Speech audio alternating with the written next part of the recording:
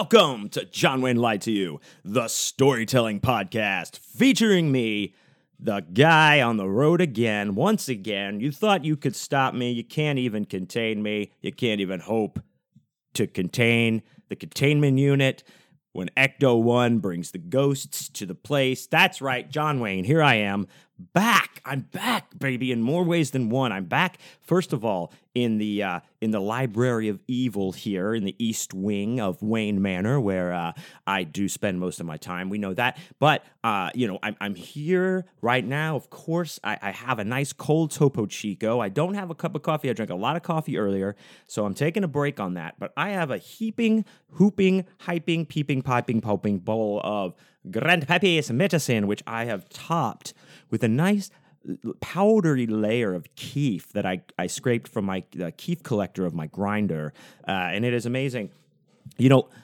First of all, two things up top. I apologize that this is a day late. It is not $1 short, though. I'm recording this Tuesday morning. I'm not at the Christian bookstore Tuesday morning, but Tuesday morning, I know this usually goes up on Monday. I know that, but I was on the road this weekend. If you're following me and checking me out and listening along, I was back on the road in Las Vegas at my first convention, which we will get heavily into for this entire episode. But I just want to apologize that is why this is just a day late because I was driving all night. We'll talk about it.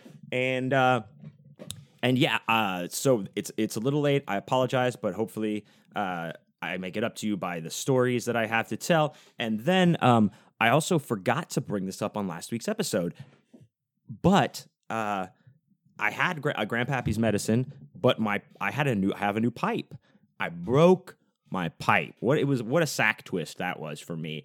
Sack twist is like something like bad happens to you or annoying. Last Saturday, I'm in the backyard chatting with some friends, having one of these social distancing gatherings of people and sitting in the backyard like a bunch of white people going, and how are you over there? Anyway, I have my pipe loaded. I just loaded the bowl and I put it in my lap while I'm sitting there, and somebody said something to me, and I was looked over to talk to them, and I reached up and grabbed my beer from the table in front of me, and then I just shifted wrong, and I forgot the pipe was in my lap, and it just rolled right out, hit the ground just at the right angle, and bam, broke.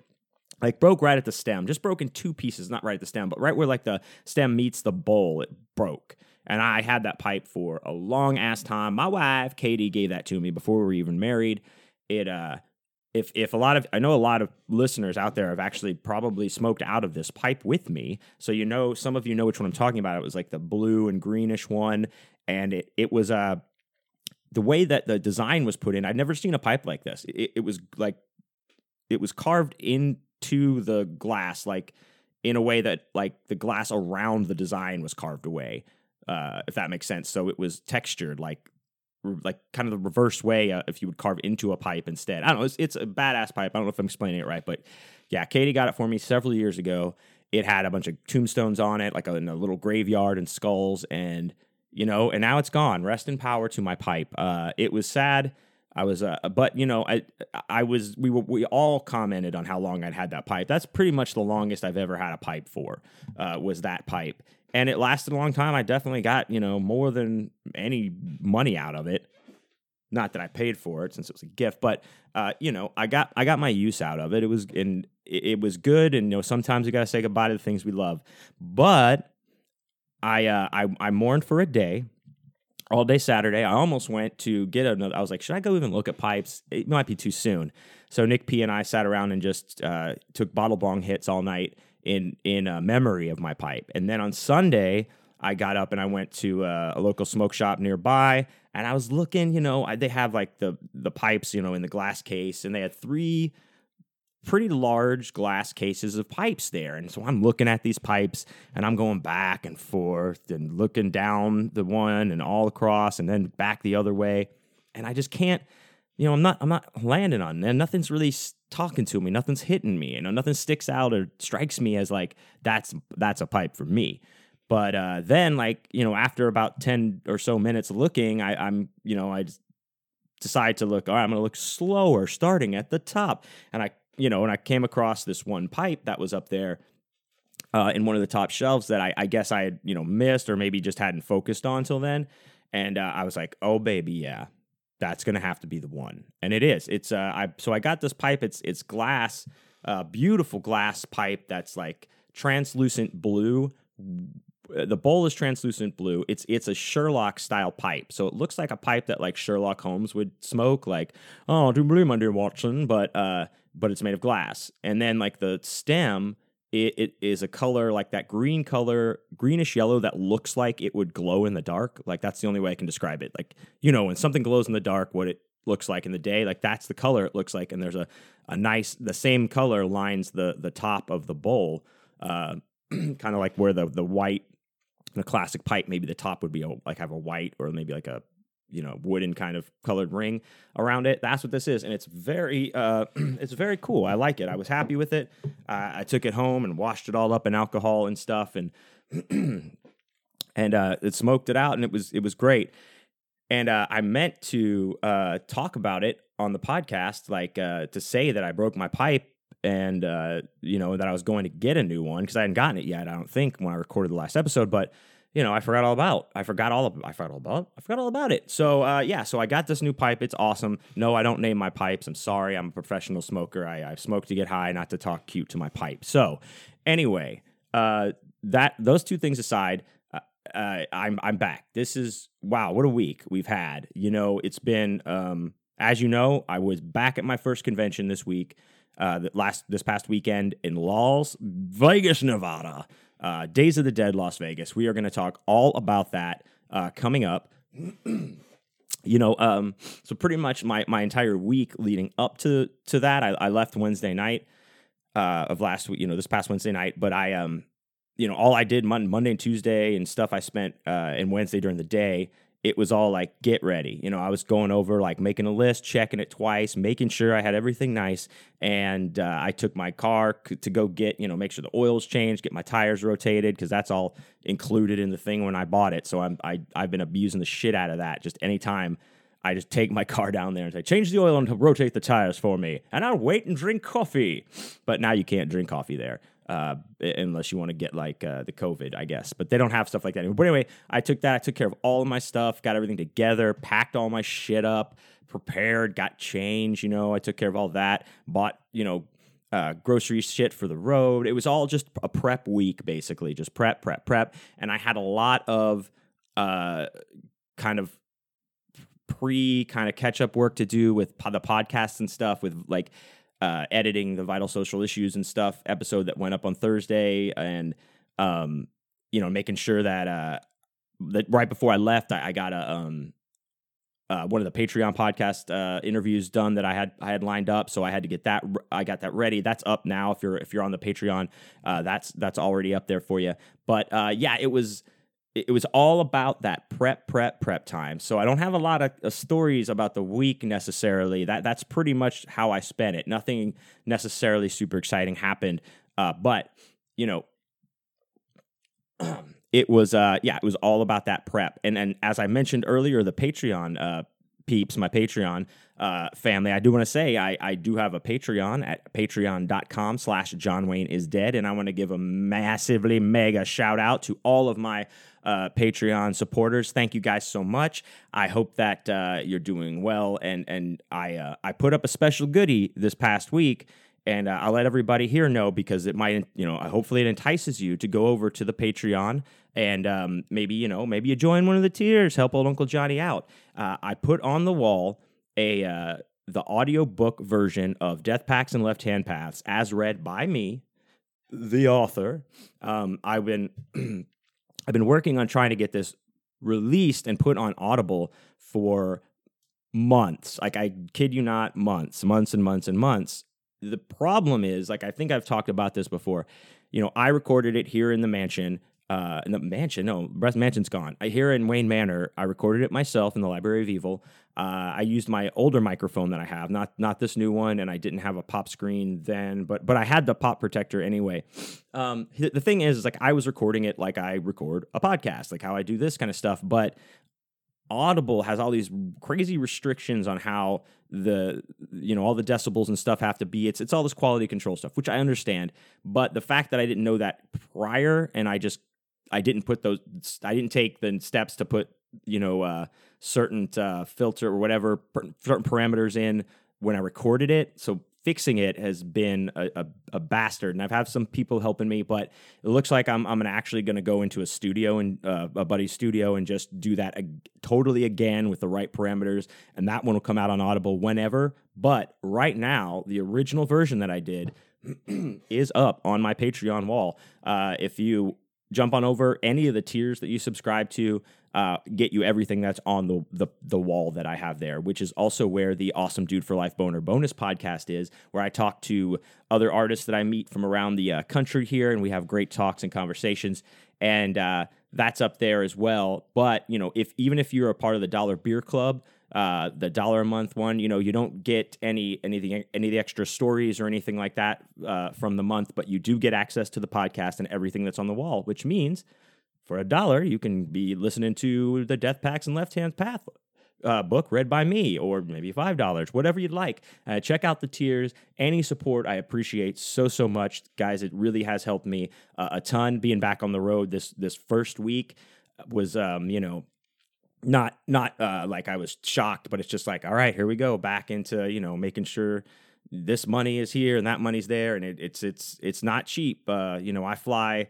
I don't fly. I mean, I do my thing on the cheapest budget I can, but it's a grind out there. So I certainly do appreciate every single bit of support I get, no matter what. And if you would like to help me in that way, joining the Patreon's an excellent way to do that. So check it out, patreon.com/JohnWayneIsDead, and you can check all that good stuff out there and get the audiobook for whatever you decide to pledge. So anyway, so with that's out of the way, I did want to talk about that audiobook, though, because I think it's kind of cool to listen to it. But yeah, I want to keep it there, and then eventually, hopefully, it'll come out in a different version that'll be on Audible, but this version will not be available. But I do all the voices and all the shit. I make it fun. I like it. I had a good time doing it, so hopefully you listen to it and you enjoy it. Anyway, so let me see. I think, like I said, we're all caught up on the week. I don't want to talk too much about it because the majority of my week is the convention, and we're going to talk about that here, of course, in the middle segment of the podcast. So I think we'll just go ahead and get right into our tarot reading of the week, I believe. So as you know or do not know, I do a 3-card tarot reading on myself before the show every week, where I just kind of write down and think of the thoughts that have been on my mind, things I'm, kind of maybe dealing with during the week, what I'm thinking about, and then I, just kind of get a different perspective, a different kind of way to look at things by using the, parameters or the filters of the cards, the prism, looking through the prism, if you will. So, it kind of, that's another adjustment I need to make on the, being back on the road with this traveling and stuff, like kind of 2 weeks in a row.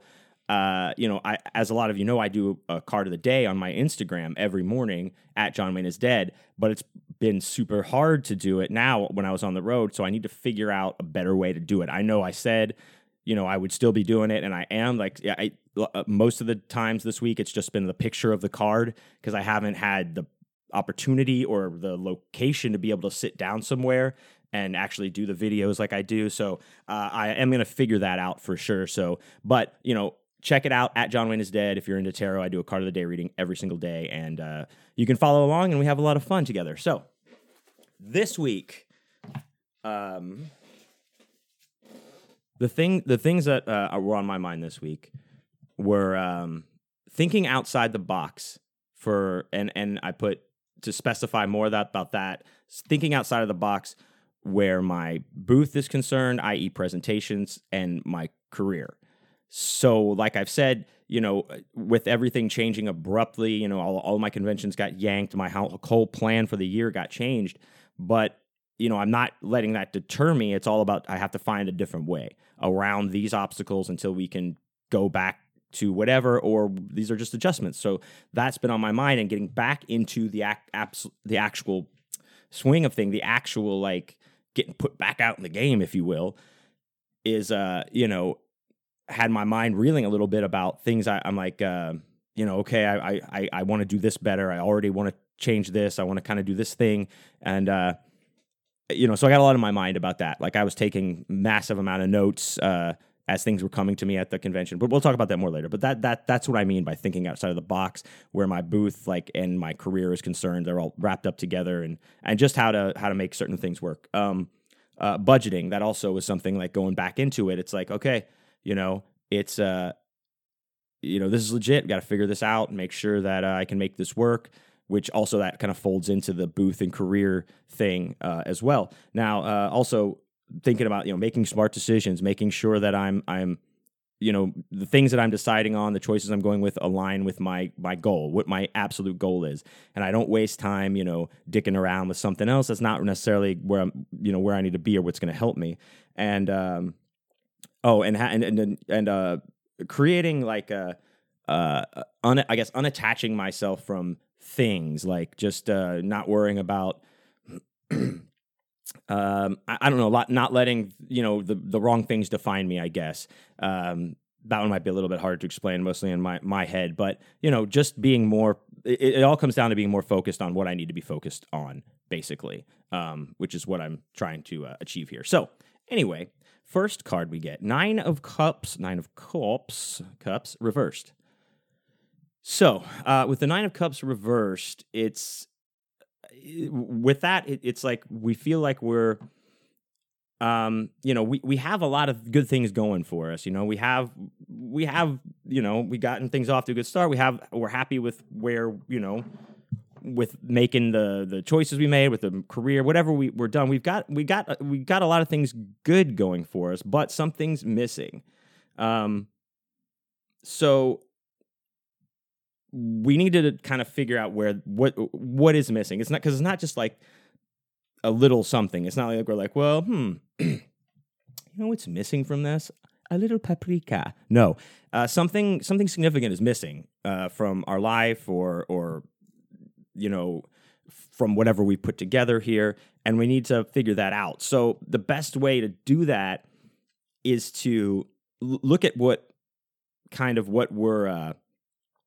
we're wishing for our life, I guess, or hoping, and our goals. And are we, aligning those with our highest good, our highest self? Are they in line with our goals? Like I was just talking about in my thoughts this week.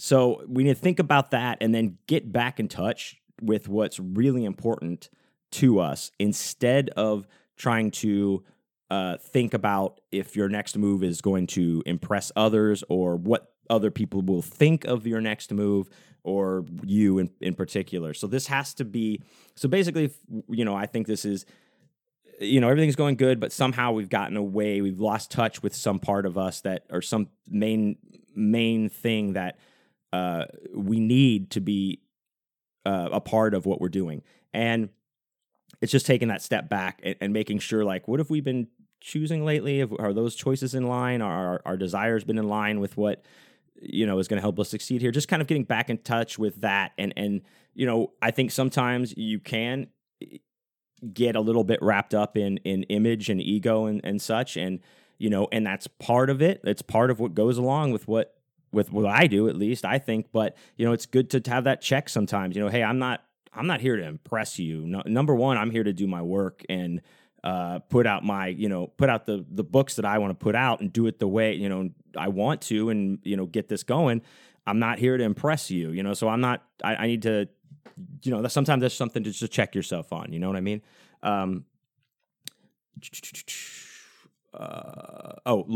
This one card wants us to look inside rather than outside for happiness. This again goes back to doing what makes us happy, not others. Ask ourselves if we feel successful, and if not, we need to change our definition of success. Now, that was something I wrote down in particular, because that was something I was, I guess, grappling with. I don't know, a while ago, maybe like a year and a half ago, and I'm better with it now. But it doesn't mean I still don't kind of like, am I doing okay? Like, because I just didn't know what. I had no measuring stick, I guess. I wanted something that I could compare what I was doing to, to measure against, to see how, and use that to gauge my success, if you will, in air quotes that I'm doing. But after talking to a lot of people and having to figure it out, it's like everyone's definition of success is different. My success is going to be different than your success is going to be different than your success. It's all different for everybody. So I can't work to so that maybe necessarily I'm a success in XYZ's eyes. I have to be success in my eyes. I have to be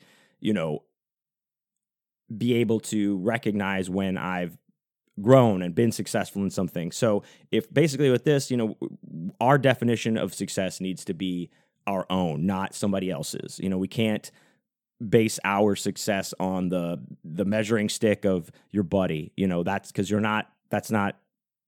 just can't do it. So that's just something to remember, to keep in mind, especially if you're working on something hard, like in something like in the arts, where it is like, there's no, it's a completely different thing. It's not like you're graded and there's a number rank you get. It's different. We don't need to worry about what other people's definition of success is and live up to whatever they are trying to do, because that's them, not us. We may be feeling frustrated, think that things aren't happening for us, like I guess at the pace that we wanted it to, but we need to, with those things, we need to examine if our expectations may be unrealistic. Like, we need to kind of like ground ourselves, like I was saying before, and be like, hey man, this isn't happening. I wanted to fly to the moon by tomorrow, but that's not really realistic. If you don't have a rocket or training or, anything. I know that's a drastic example, but that's kind of what I'm talking about.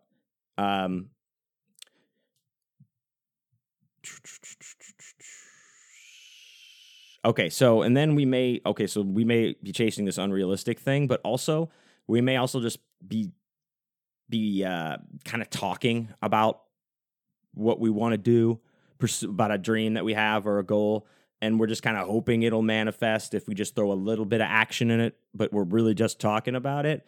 That's not going to happen. If that's all we're going to do, then we need to definitely change what our goals are and make sure it's something that satisfies us.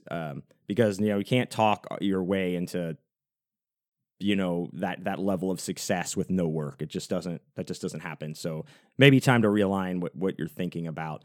Reconnect with dreams and goals. Commit to bringing to fruition.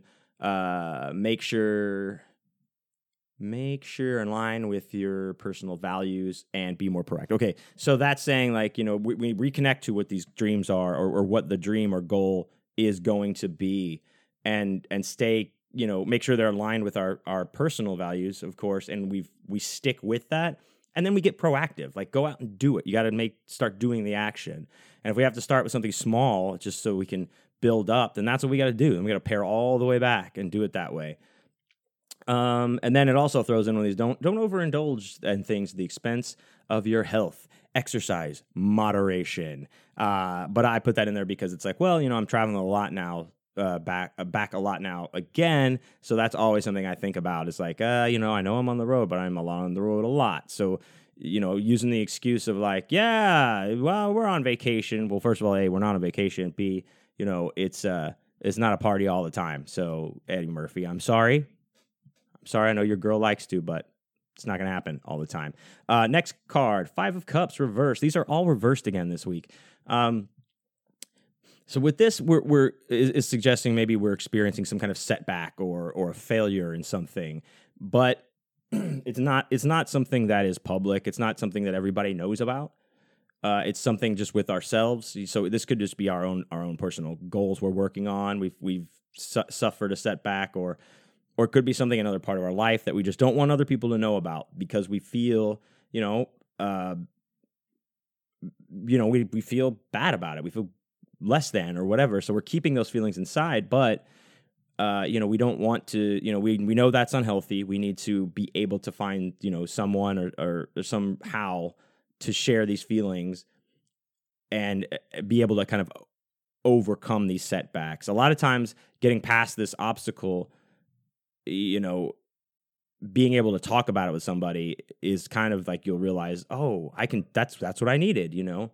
So we really need to not hold these things in, basically, and not feel bad. If we do feel guilty or shame, we need to forgive ourselves. I talked about this before. We need to, all we can do is acknowledge that we've made a mistake or a misstep or acknowledge we have no control over it or whatever it is, and forgive yourself and just take the lesson. Make sure you're respectful of what you learn and take that away and apply it moving forward so that, you don't make the same mistake again or misstep or you can see things coming better, maybe see the signs, and we do that. And then we're just making sure that we're, grateful for the lesson. Sometimes that's all we can do. It's be, shit sucks, but hey, I learned a lesson. That won't happen again. Can't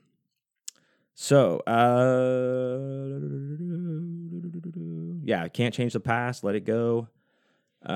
Make sure we're open to new opportunities. Yeah, so this is like, man, we can't let go. We can't dwell in our past mistakes, can't dwell in the past.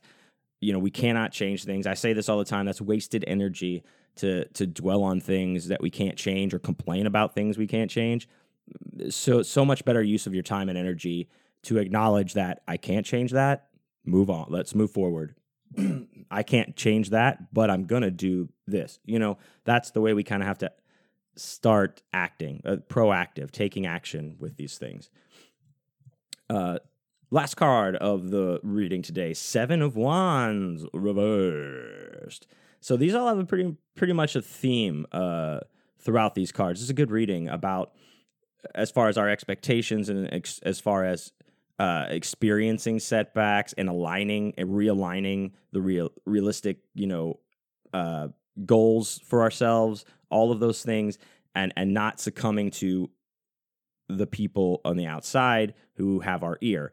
That's where we start with the Seven of Wands. We may be experiencing this pressure. It's weighing us down heavily. It's causing us to doubt ourselves. This is external pressure from the people around you. You're doubting yourself now because of this. You didn't used to do that.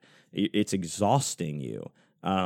You're wondering if it's making you wonder if all of this is worth it, if what you're trying to do is worth it. But it is. We need to make a strong stand here, and not give up. First of all, no matter how tired we are, and we don't, we can't change who we are and what we're doing, right? Don't change yourself. Don't worry about what other people want you to do or think that you should change to do or whatever it is. That's that outside pressure. We can't change what we have to do. We have to keep fighting for what, the choice that we've made, the goal that we have. We can't, this is another thing, like as far that connects exactly with you can't change, don't complain about things you can't change. Sorry. This is saying you can't please everyone all the time. Another true thing. So just stand firm in what you believe. Don't compromise, and you'll, the people who you'll, connect with you will, and the people who won't. But that's it. We can't try to sit here and bring all these people together on your side or something. It's just, we have to do it the way that we're doing it for ourselves. Doing it for ourselves. Yeah. Hold on. My computer is screen saving on me right now. There we go. Yeah, so this is all about, again, this just goes in standing with what we believe, not being pressured into changing or adopting or, compromising. That's the word. Compromising our character for what other people think we should do. We might, and this is like saying it's hard right now because we feel this pressure. We also feel overwhelmed because, possibly because we've been given too much responsibility. Maybe we've overcommitted ourselves. And because of these things, we're also feeling in competition with others, which makes us feel very vulnerable while we're, also feeling, extreme pressure from the outside. Then you've got all this other stuff going on inside of us. But we do need to have confidence again that we can do what we set out to do. And we can't back down from conflict or, people trying to compromise, make us compromise ourselves or our ideas. We have to do what we do. And that's it. And that's that for that reading. So see, I think that was a good one. I got a lot out of that. I hope you did as well. Especially where I was saying, thinking around outside of the box when it comes to my career and my goals and my booth and things like that. Reading this is like, I have to keep in mind that, what a lot of people do works for them, and that's what they do. I have to make the things that I do work for me and make sure I stay on that kind of target with whatever else with whatever changes I choose to make or don't make. So that made me think a lot about that. So there we go. Like I said, you can follow me at John Wayne is Dead on Instagram. And every morning, check out the Card of the Day reading if you're interested in tarot. It's a good, fun time of learning. And it's only a 2-minute video, and then it goes right to the YouTube, John Wayne is Dead YouTube channel. You can check it out there. So catch up if you'd like. Anyway, so like I was talking about my Patreon earlier, I've been doing these interviews with artists and friends of mine in the different disciplines of the arts around the country and the globe even. And, I've been playing a little excerpt of it from the Awesome Dude for Life podcast every week here. So you can kind of check it out, get a flavor for my guests, get to know them a little bit, and check out a little bit of the podcast. And if you are into it, you want to hear the rest of the episode, or you want to hear all the other episodes, just go over to John Wayne is patreon.com/John Wayne is Dead and join one of the tiers. Every single tier comes with the podcast, so you can check it out and support me and support my awesome dudes and dudette guests. So this week was awesome. I checked in with a very good friend of mine, David W. Barbie, out in Georgia. You know him. He was on the podcast back in December, I believe. He and I were at a very, we had a not so good convention in Jekyll Island, Georgia. But, we enjoyed each other's company and always get a lot out of talking and having good conversations. And this was no exception. He's got a lot of new things going on, and I wanted to talk to him all about it. And you should check him out as well. So here we go. It's a little bit of me and my man David W. Barbie having a talk. But anyway, dude, that was then. This is now. So you've been doing future now, baby. We're living fucking future, man, and it feels good. Goddamn good. So what's been going on, dude? I want to talk about some stuff that you've been doing because I see your posts. You got some stuff happening, and I want to know what it is. Yeah, what are you doing? Thank you, man. Thank you for reading the old blog because my blog, davidwbarbie.wordpress.com, .wordpress.com. That's like kind of the place where I'm having my internet presence now. The social media is kind of just you get lost in the shuffle on social media. I'm not even going to get into bitching about it and how shitty it is and how shitty the people are on social media. So I just really like in the last, yeah. Basically, like this year, I've like retreated to my blog, and that's where I'm posting stuff about my writing or about just life in general. Taking a lot of inspiration from you, actually, John Wayne. What? Kind of running my own 3-ring circus, kind of like how you run yours. You got and to. So, yeah, absolutely. That's kind of a huge thing that I'm like realizing like in the last couple of years is that we're all the ringmasters of our own circus. You know, there is no circus, and we're part of that circus. You are the circus. You are the ringmaster, and all the animals, and the clown, and everything all at once. I like that. So that's a lot of responsibility and a lot of work. Yeah. And so I've been working on my blog a lot lately, and I've started a mailing list that everybody can go to my blog, click the link at the top of the page, join the mailing list, so that way you can get news about what I'm doing and what's going on with my writing and what new books are coming out, because new books will be coming soon. I am actually getting into the publishing business. I'm about to start publishing books on my own, all by myself, for myself.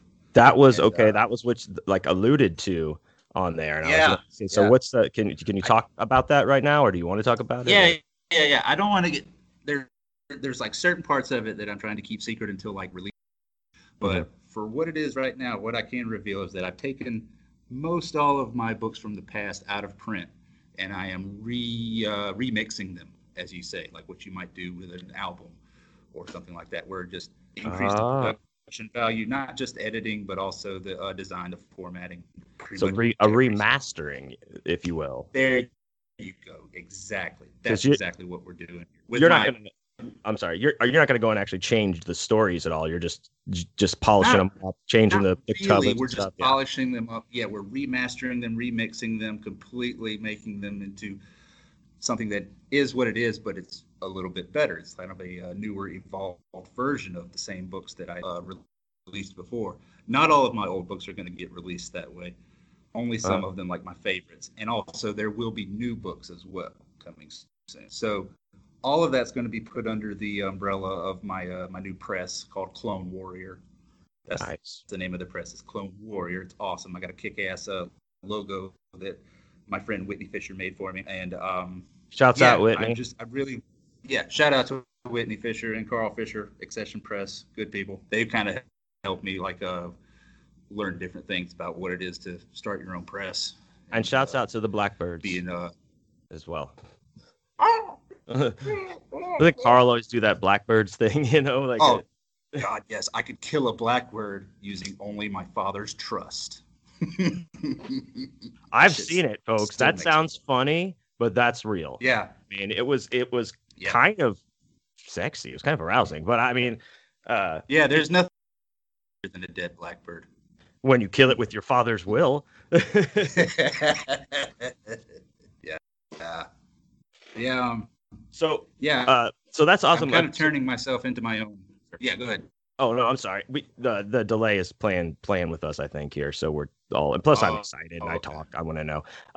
So you mentioned Excision Press and Carl and Whitney, and you have one or two books out through them. Is that? Yeah. One book so far, Laser House on the Prairie. That was actually the press's first book. That's awesome. Yeah, it's a weird science fictional, bizarro Western sort of story. Oh yeah, I loved it. I love that guy. It's like all the characters and shit. But I was gonna ask, are you pulling? Is that one staying with that, and you're pulling your older works? Staying, yeah. Okay. That one's still out, and Tater Skin Heads from Bizarro Pulp Press. That one's still out. That one might be pulled at some point in the future because it's not really selling that well.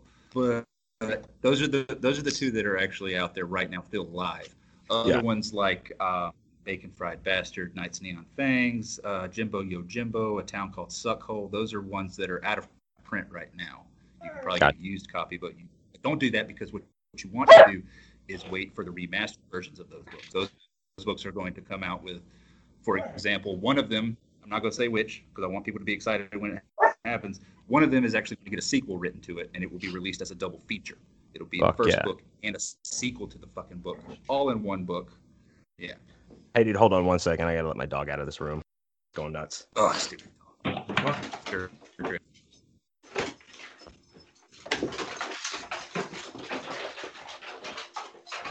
love, I think they need to go out. They're barking and stuff.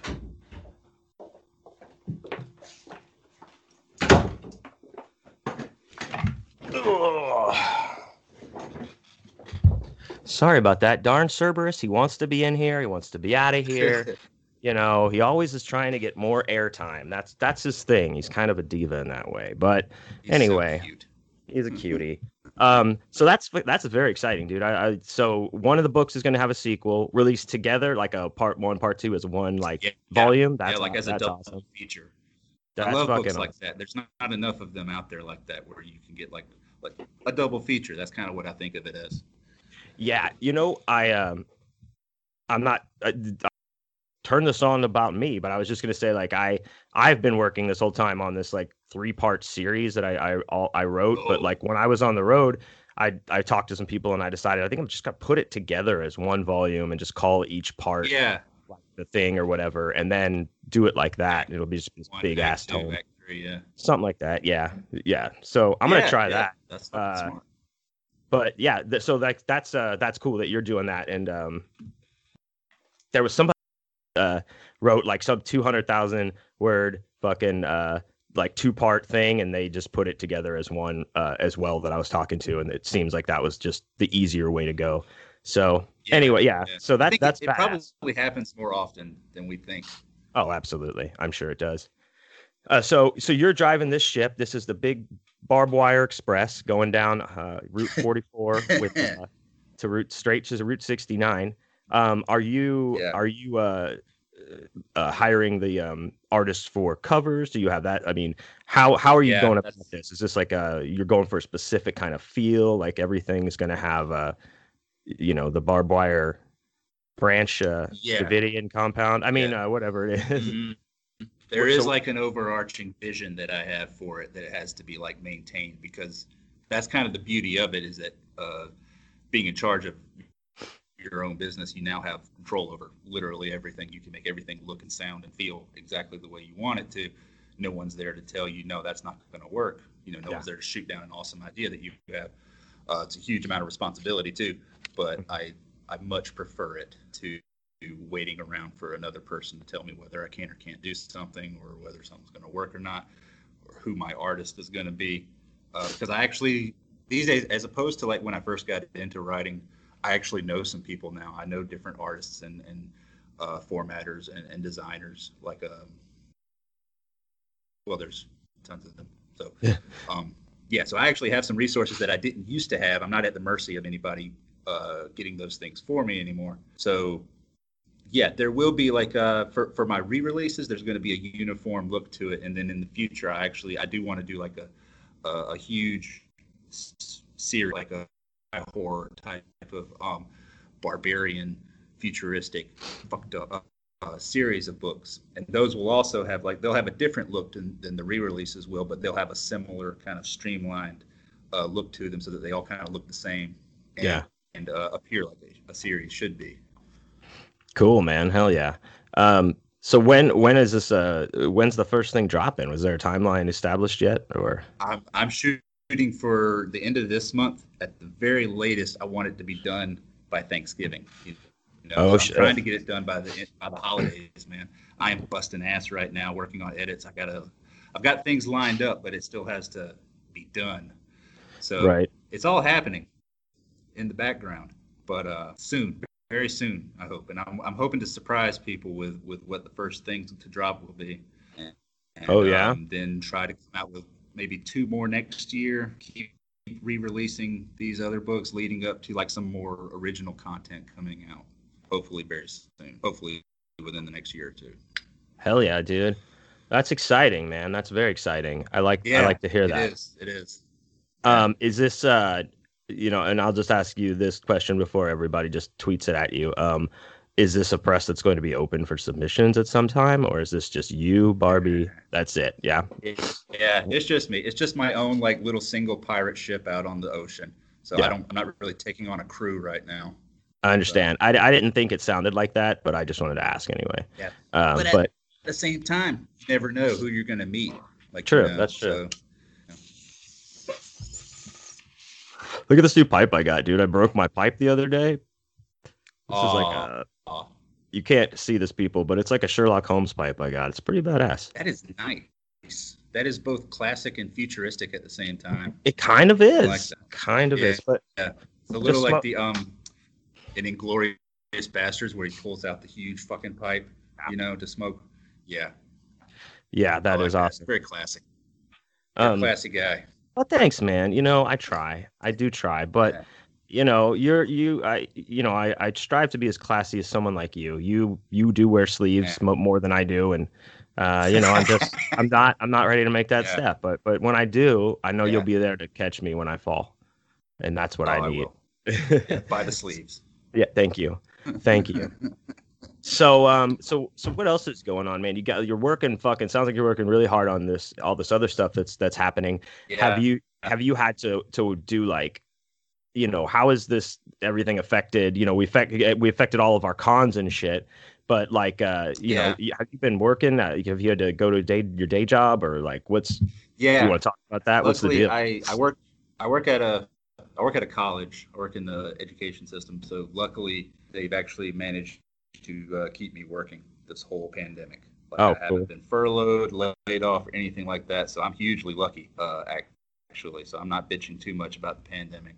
But like in And in this way, like with me starting my own press, the pandemic's actually been like kind of a blessing in disguise, because it fucking stopped everything. Stopped the shows, stopped any sort of involvement you have with the community, you know?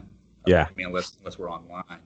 But yeah, so much shit got stopped, and then that's kind of gave me all these months since March to start building infrastructure, you know, to make my own business and to do shitloads of research. That's the huge part of it.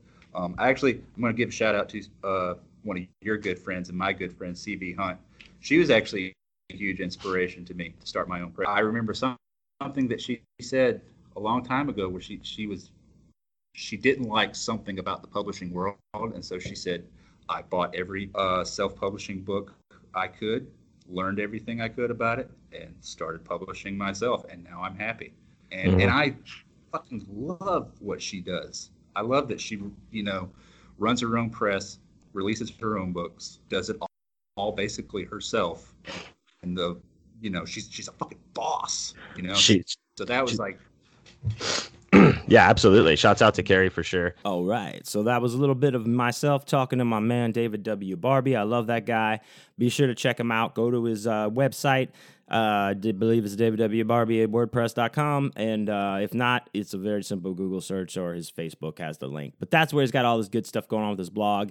And of course, it'll be linked in this post. But check that out. And if you want to hear the rest of this episode and learn a little bit about Mr. Barbie, as well as catch up on all the back episodes of the other guests I've had, you can go to patreon.com/JohnLaneIsDead and contribute to any tier, including the $1 beer fund. And it all of it goes to help me keep keeping on, and it gets you the podcast on any tier that you join, as well as access to the special edition Death Packs and Left Hand Paths audiobook read by moi. So, without further ado, let's move into our story section of the week. That's right, folks. I'm back on the road. As we know, every time I come back from a convention, I give you the recap, and this is no exception. We're back. Here it is. Days of the Dead, Las Vegas, Nevada, 2020, the year that shouldn't have been.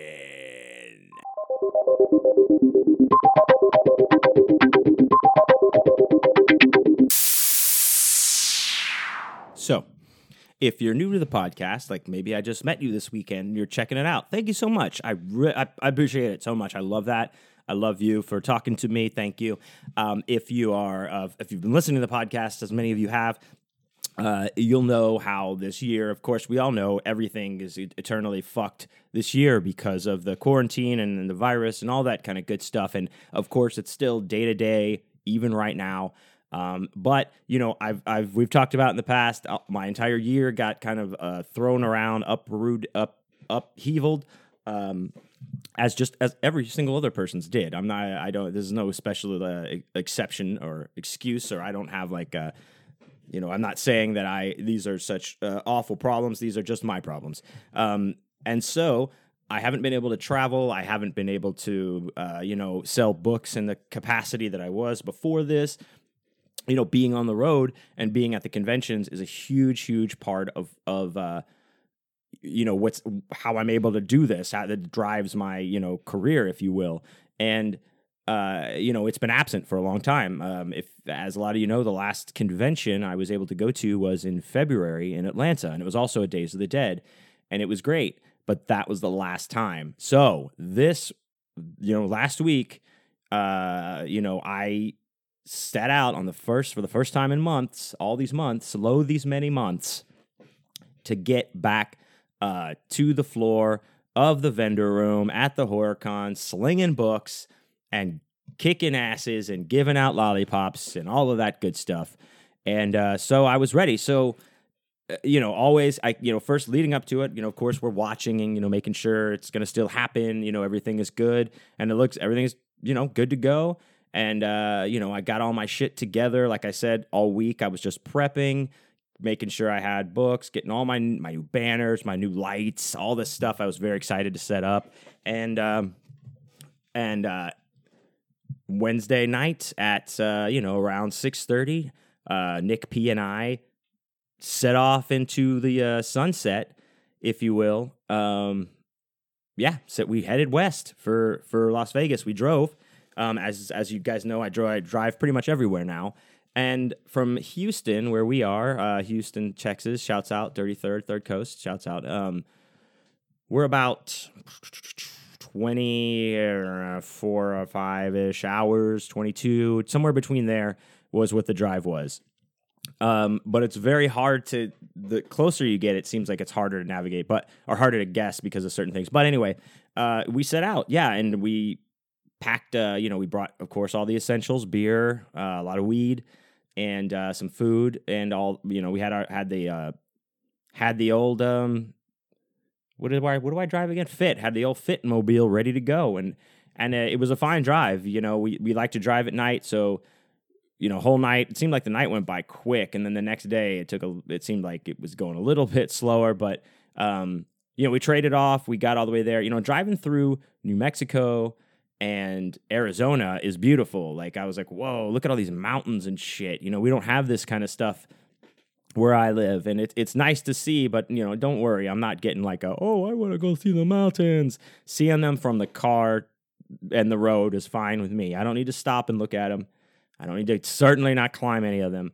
It was fine. But it was just nicer to have something than just flat land like Texas is driving through it. So that was interesting. Now, one other thing, we actually planned our route because there was one route that wanted to take us all across Texas through, go like just above El Paso into New Mexico, then into Arizona. But when you go that way, you get stopped by Border Patrol. That's right, Border Patrol. They'll stop you probably right before you leave Texas, and then they'll stop you again in New Mexico, right around there. So, being as we were, as Chameleonaire says from H-Town, shouts out 33rd Coast, 33rd, we was riding dirty. You know us. We got to have our grandpappy's medicine with us, and we did not want any dogs or ICE agents to seize upon us.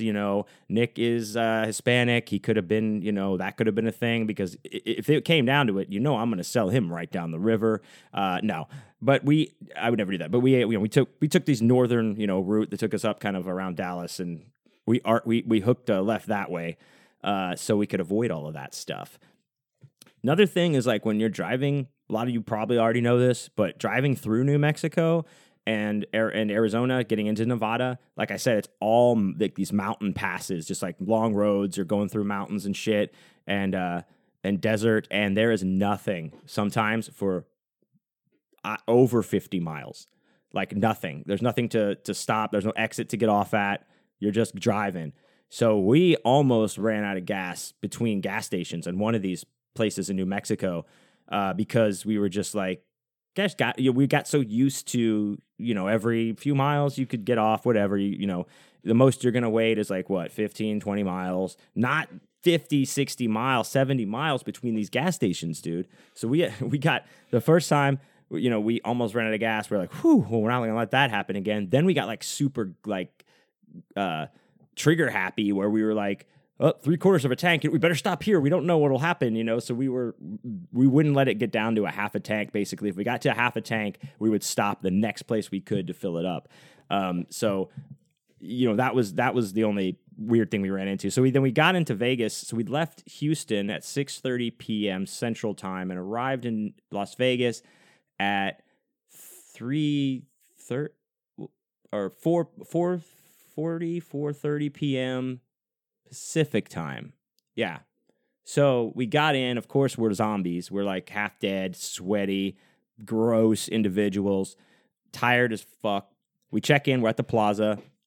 You got to, of course, there's, masks are required when you walk in. And then anytime you come in from outside, like if you leave the casino and come back in, or if you're like us coming from the parking garage down to the casino floor to go to the other elevators, you have to, there's a guy there that takes your temperature on your wrist.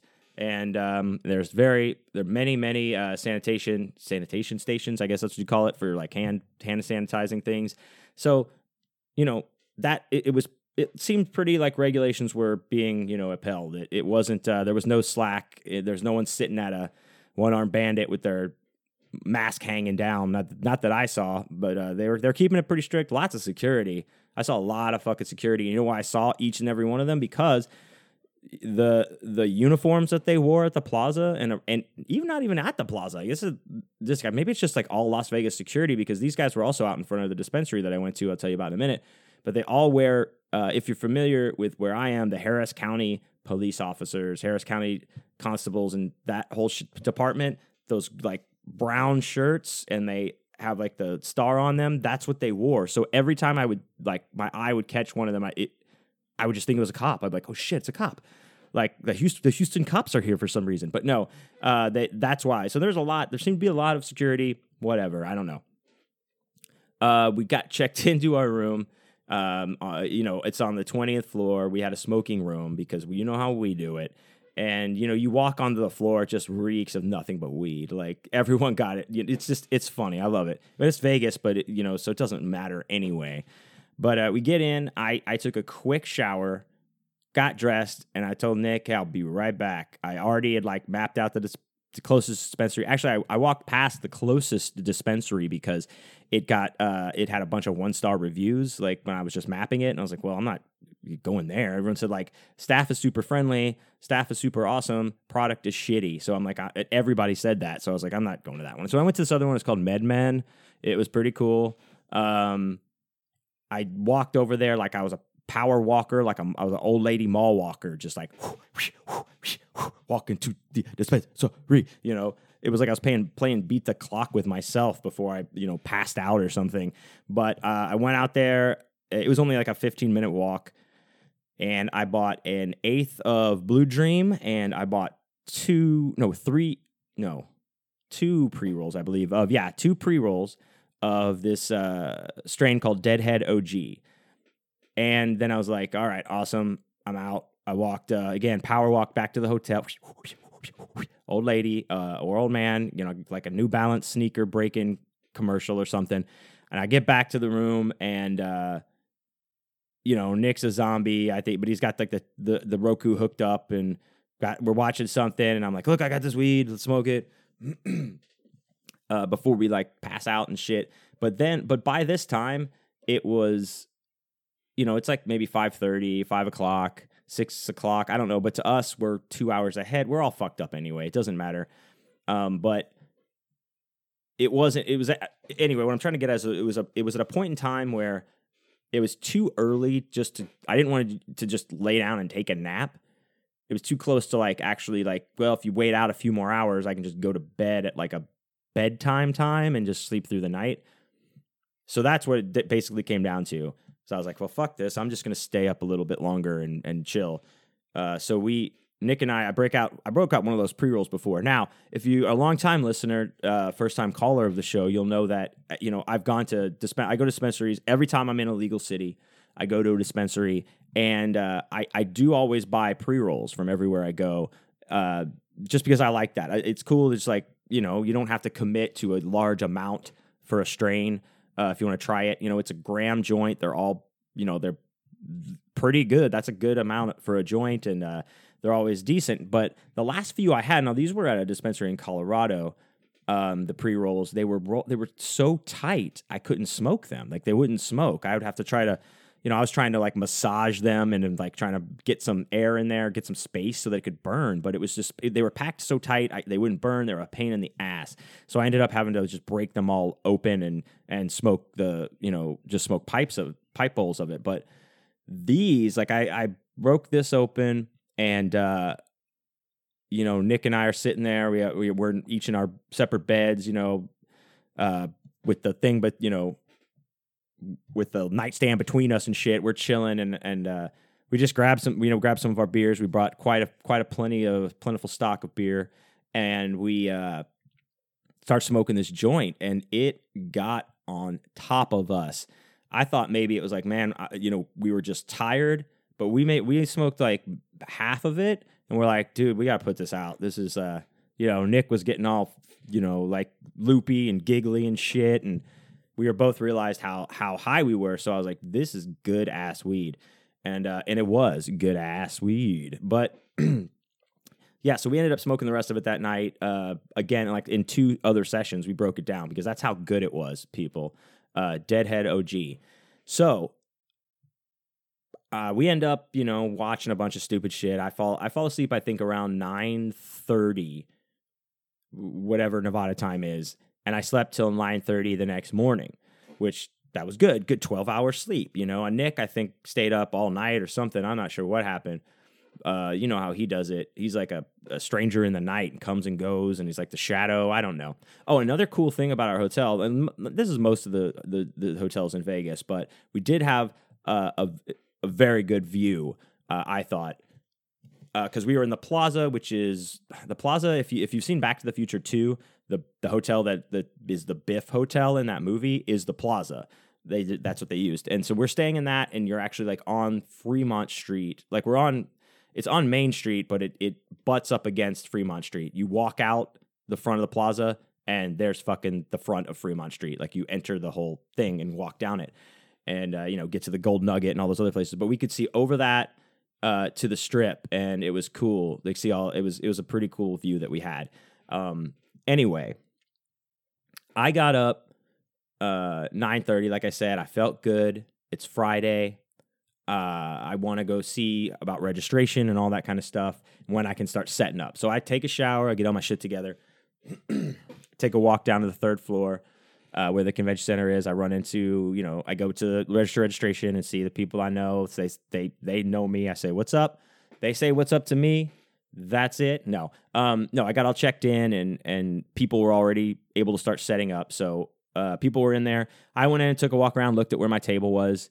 It was in a great place. I thought great location, and it was set up. The convention it wasn't as many tables as it normally. If you're familiar with going to like the Days of the Dead conventions or any convention, this was not.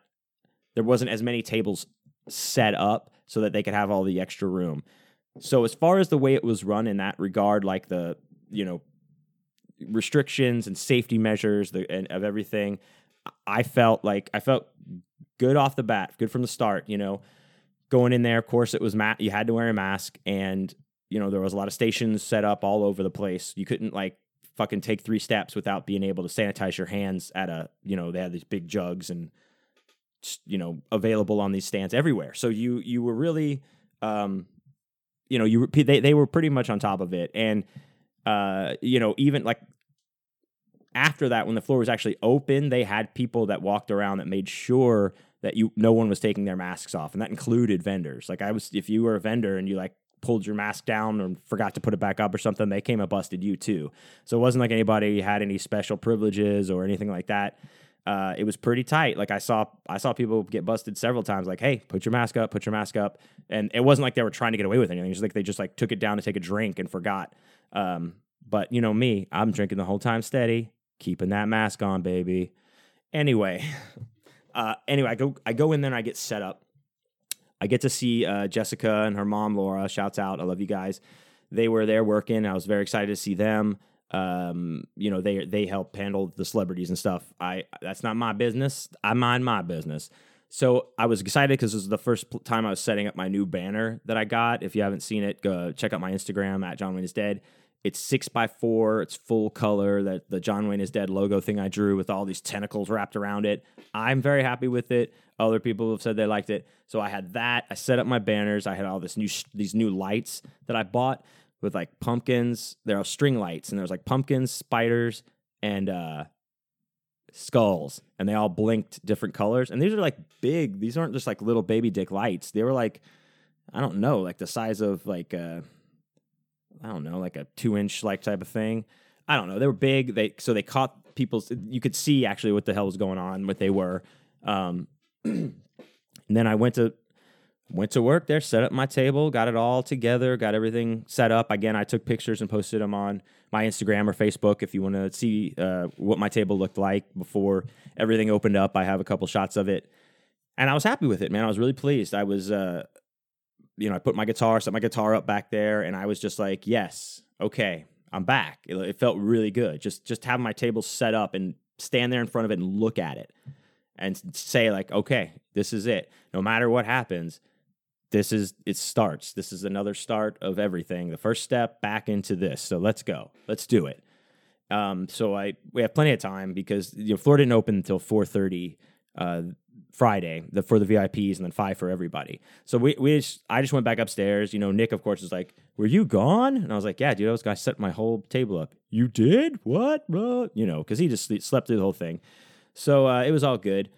We ended up chilling. I did some writing. Then we started drinking some beers midday as it got closer and smoked some more of that good weed. I think we watched some Dukes of Hazzard and some other crazy shit. Oh, you know what? We watched a movie called Miss 45.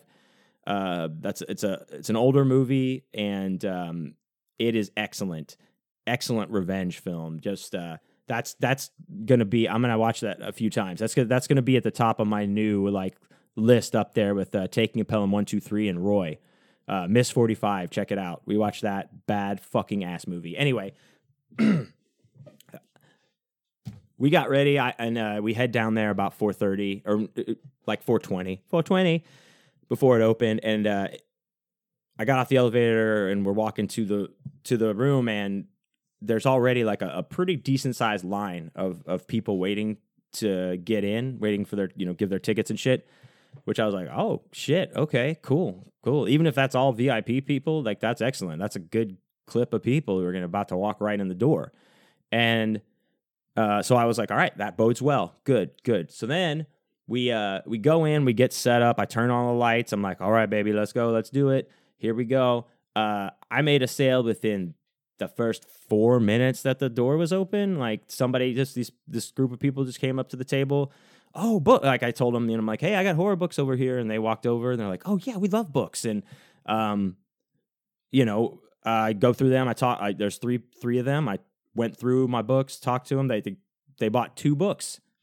Boom! I'm going, baby. I'm blowing and going, and I sold a bookmark. I sold a ton of those metal bookmarks that I make, the iridescent ones that are I've talked about them before. They're all limited to 100 per design. I think I have 6 of this one left as of this recording. So I have to get my ass in gear to design the next one that will be made of 100 because this design doesn't come back. Like I said, the first design I did is gone, does not coming back, and this one's not coming back either.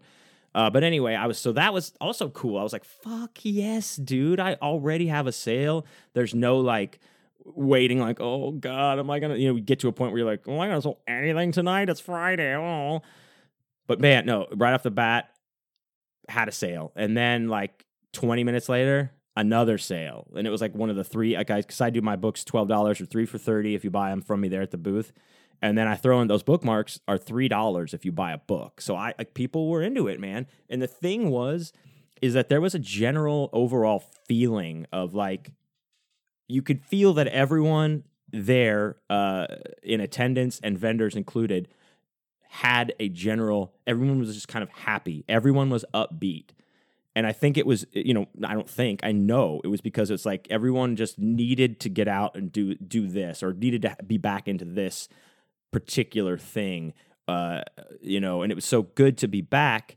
Everyone was just in a good mood. It was just we all just drank a big fucking, everybody had to drink a Kool-Aid of MDMA before you walked in. And then once it kicked in, everyone was like, hey man, let's take our shirts off and stuff, but you keep my mask, No, everyone was cool and just laid back and there to buy stuff. And that didn't just go for me.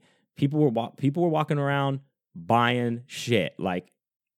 We came, there are not many looky-loos, I'll tell you that. Not many, you know what, we're going to make a lap and come back and then buy something.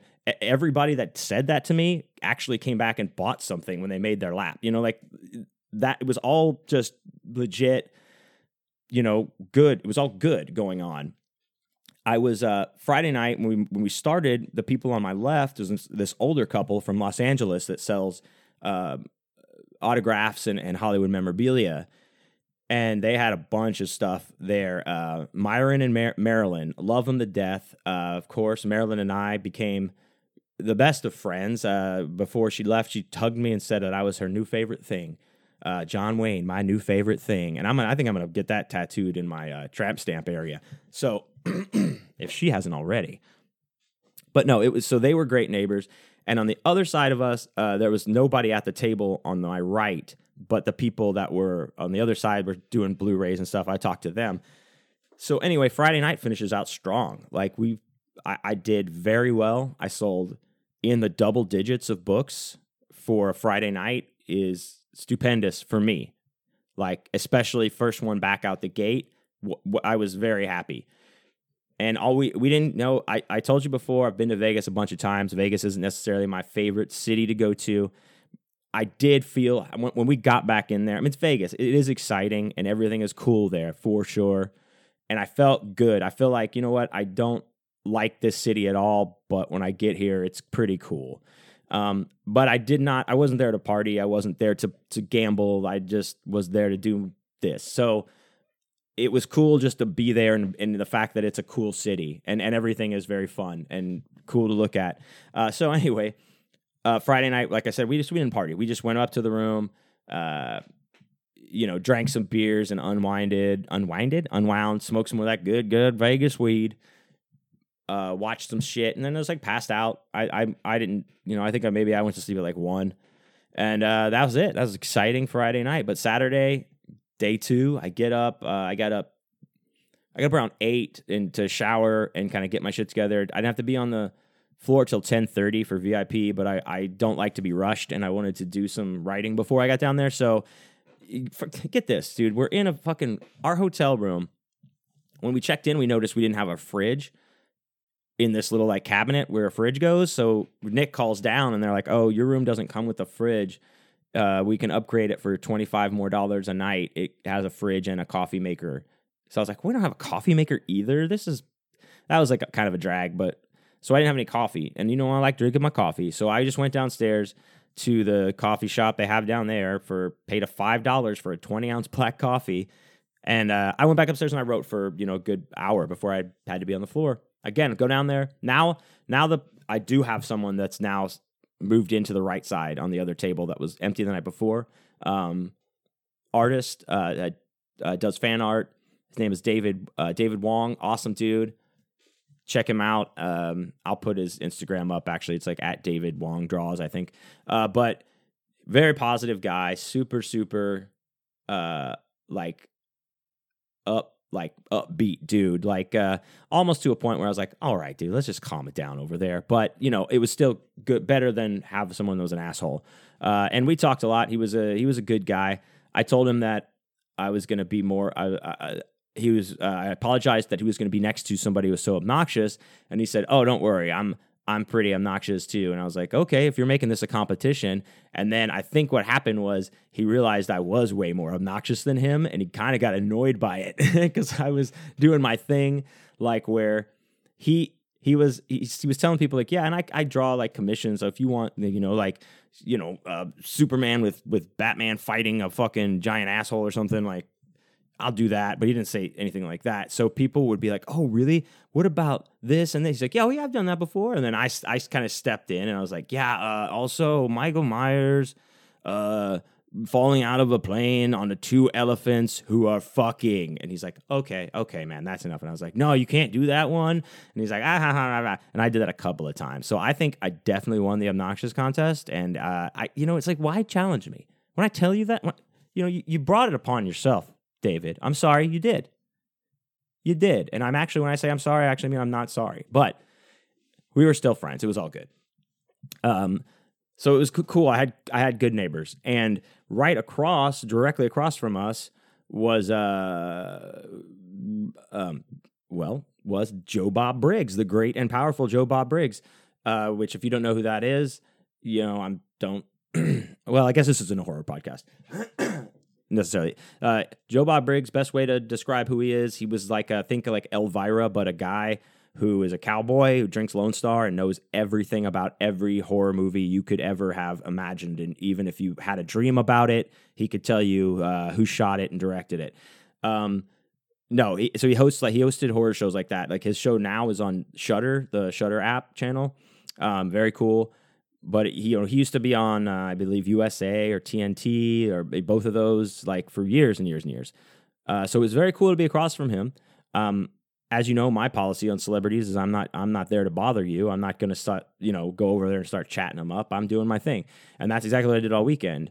So we were right, but being across from them was cool because we were kind of on like a celebrity area. Like the whole row of tables in front of us was like him, Flash Gordon, somebody else, Newt from Alien, the girl, the woman that played the girl in Alien, and we were like all like there, like we were celebs, like, cause we are, we are. No, it was, yes, but so Saturday is going on and it's going good. It's very busy. I'm making sales. I'm meeting people. I'm having a grand old time. I'm, shouts out to Zach and, Cash, his son. I met these guys. They're, badass dudes, father and son duo out there, punk rockers, punk rock band, playing. His dad's opening for Zach. I can't remember the name of the band right now, but fuck, I know you're opening for Reverend Horton Heat in Las Vegas for 2 shows next weekend. So shouts out and good luck. Break all the things in the legs. But his son's name is Cash, so I broke out my guitar, played some Johnny Cash for him. We had a good time. I was drinking warm Coors Light all day. I was giving those away to some of the cooler people who looked thirsty. But it was a good day. It was like Saturday was a great day back. By the end of the day, I was exhausted. I was getting pretty tired. Like my legs were tired. My whole body was tired. I hadn't sat down once. I was just going and going and going. But Nick and I had made decided earlier in the day that we were going to do a little bit of acid that night as a reward for being ourselves. So no, we got some acid and took it, but we didn't go out again. We didn't go out anywhere. We just went up to the room and smoked. And we just, this is our Saturday night in Vegas, people. If you're ready to party, write this down. Get a piece of paper and a pencil and a pen or something that writes. And this is how you do it. 1, you take acid. 2, you go to your hotel room. 3, we watched the 2-part episode arc where James dies in Good Times. Very emotional 2 episodes for sure. Then we watched an episode of Different Strokes where Willis is going to have sex with Janet Jackson, who plays his girlfriend in the show, but then they don't for some reason, and everybody is happy about it and learns a lesson, I guess. I don't know what, but it was weird. And then we watched a movie called Death Dream. And then we watched all, I didn't know this, but apparently Nick told me this. Apparently when All in the Family, before it came out, they tried to launch the pilot 3 times or 2 times before it actually got picked up. And in both of these pilots, Archie and Edith are the same, Carol O'Connor and fucking what's her name? But anyway, they're the same actors, but the daughter and her husband, Meathead, are different characters, different people playing those characters. So we watched all 3 of the pilots with all 3 sets of actors, including, the ones that were on the show. And it's the same episode. It's the same script, the same everything. And to tell you the truth, it got worse as we were watching. I was like, the first one, they made, Michael, the character Michael, Meathead in the show, he's Polish. So, of course, Archie makes a lot of Polish jokes about him.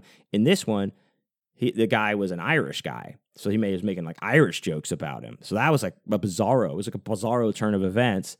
But like so we watched him. I was like, well, that was a different take, but it wasn't too bad. The next guy was awful that they had play Mike. He was like a handsome studly dude with like super tight pants on and muscles. He didn't look like he, Michael's character is like all protests and shit, and is all like knows all this shit to tell Archie. And this guy just sounds like he was reciting lines. He was awful. And so is the girl. Like it just was awful. And then next, you get the next one is the real cast that they used, and it's kind of just like, maybe it's because I watched those first 2 that I was just like, I guess this is okay. But I'm glad it was because I love All in the Family. But that's what you do, guys. You do that. There's your Saturday night in Vegas. All right? I hope you took notes. I hope you took that part down because this part of the tape will self-destruct now. Anyway, so Saturday night was finished out. Sunday, we have to check out. So I got up early again, packed all my stuff, wrote for a little bit, drank some coffee, smoked some weed, and took all my shit downstairs to the booth and opened up the floor. We got going. Again, I sold one book right away, and then a few minutes later, I sold 2 or 3 books, maybe the 3-book deal, I think. Yeah.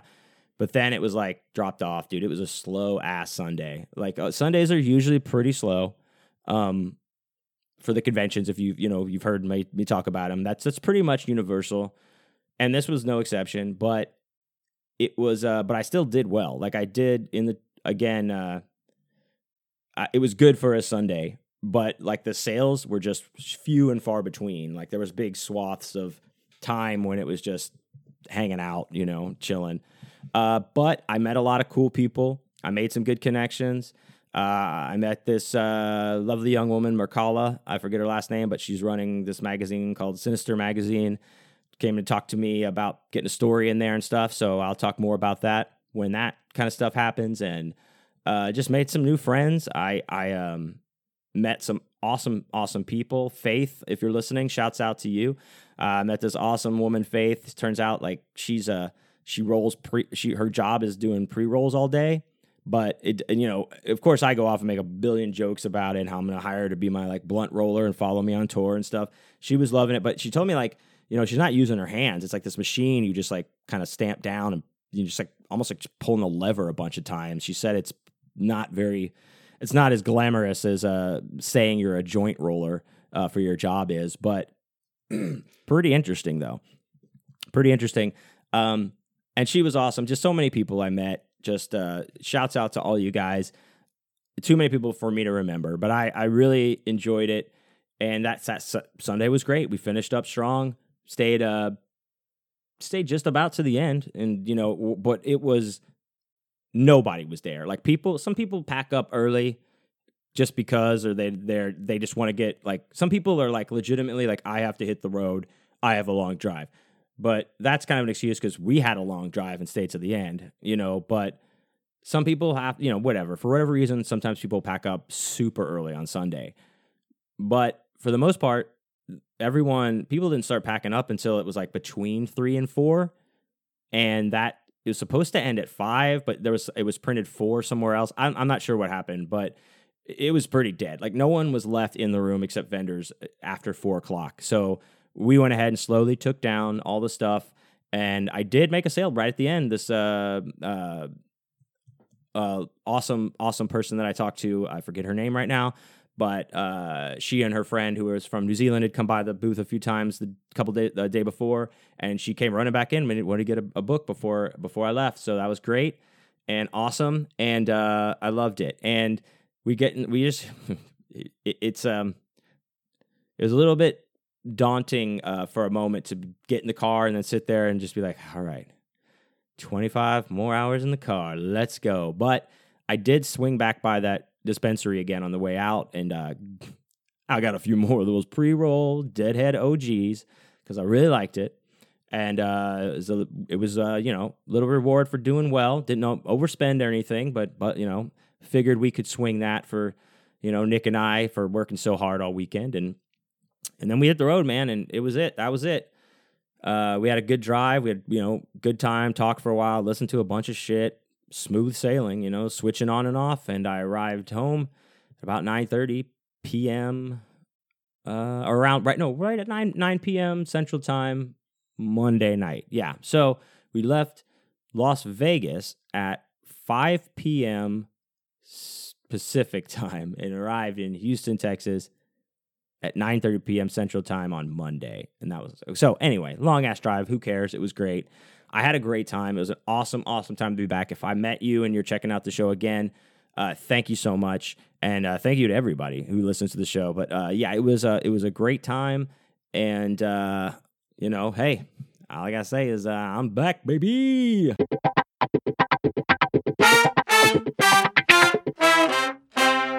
All right. Hey, there you go. First con back, first recap, all good. Thank you guys so much for joining me for another week. If you're new, again, I thank you so much. Tell your friends, subscribe to the show. It's on Spotify and everything now. If you want to see what's going on with me coming up next, be sure to go to johnwayneisdead.com. All my John Wayne information is on there for you, including the John Wayne is Dead shop. You can buy any of my books, and records, T-shirts, all that kind of stuff, stickers, new stickers. And, you know, when you order from the shop, it comes from me, so I'll sign it for you and send you some goodie extras. Also, check out my other podcast, Weekly. I do Thursdays with my excellent best friend in horror and brother, Christopher Triana, Vital Social Issues and Stuff with Chris and John Wayne, every Thursday, and that's on YouTube and all this stuff as well. And also, don't forget about my Patreon. You can check out the other third podcast I do every week. It comes out every Monday when John Wayne Lied to You does. Just go to my Patreon, patreon.com/John Wayne is Dead, and any tier you join gets you access to every Awesome Dude for Life Boner Bonus podcast episode. Also, right now, you jump on there, you are going to have exclusive access to the audio book of Death Packs and Left Hand Paths read by me, available only to my Patreon subscribers. So, thank you guys so much for everything. Follow me at John Wayne is Dead on Instagram and Twitter. I'm going to I'll be at a local horror convention this Saturday. I don't know where it is or what it is, so this is not a plug for it, but this is like a cliffhanger. Next week, I'll tell you all about how that went, including the fact that I sold almost completely out of all my books this week, and I'm trying to get some stock together. So that's a good problem to have, though. However, poor planning on my part, I guess. So anyway, that was it. What a time. What a time. What a time.